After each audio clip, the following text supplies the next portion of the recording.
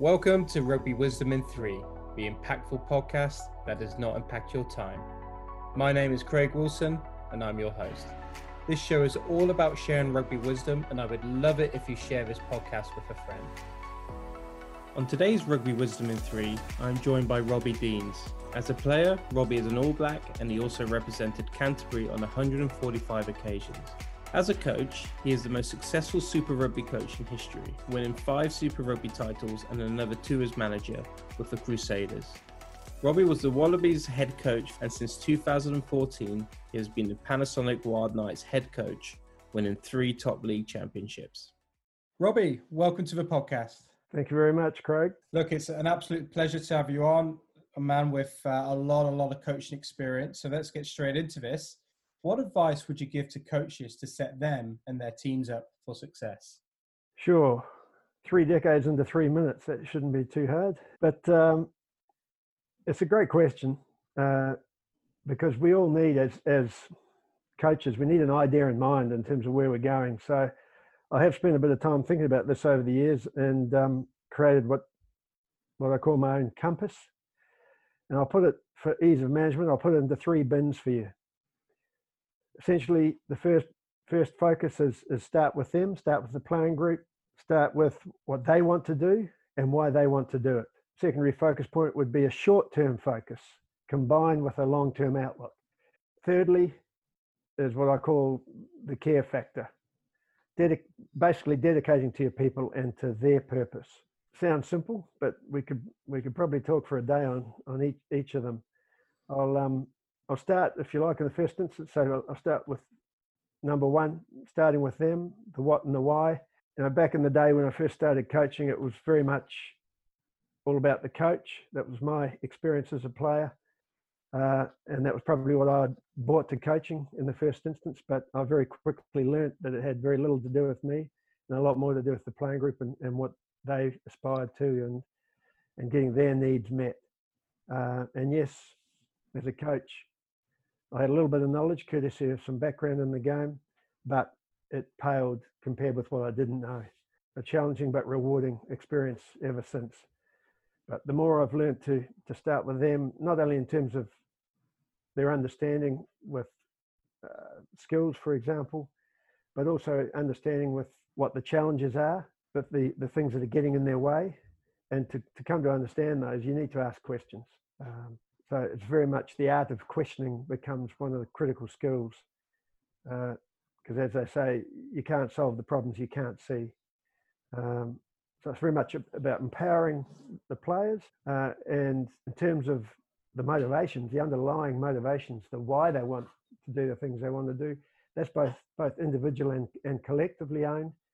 If you can work hard at identifying something that the whole group owns, can act as a binding and driving mechanism, it's a huge advantage, because that's the stuff, those underlying motivations are the things that come out when it gets difficult.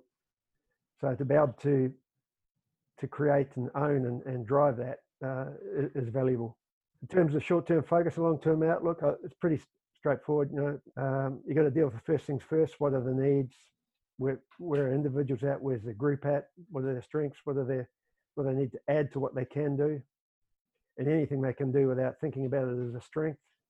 And you need to get balance in life as well. So yes, there's outcomes. Yes, there's accountabilities, but there's always going to be another day coming. So you need a healthy mindset in terms of always working to be beyond where you are at any given time. And there's 3 key focus areas to that end: physical, mental, and social. And the great tendency, I think, when the game first went professional, we focused very much on the physical.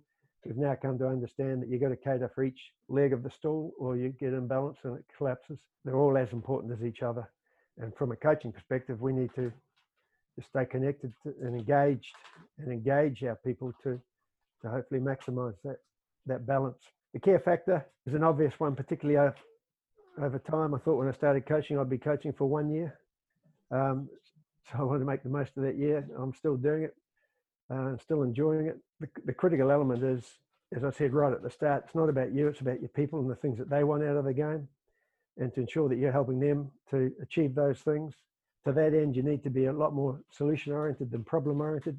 Anyone can find a problem, but it's our ability to find our way past those problems and treat those challenges as learning opportunities.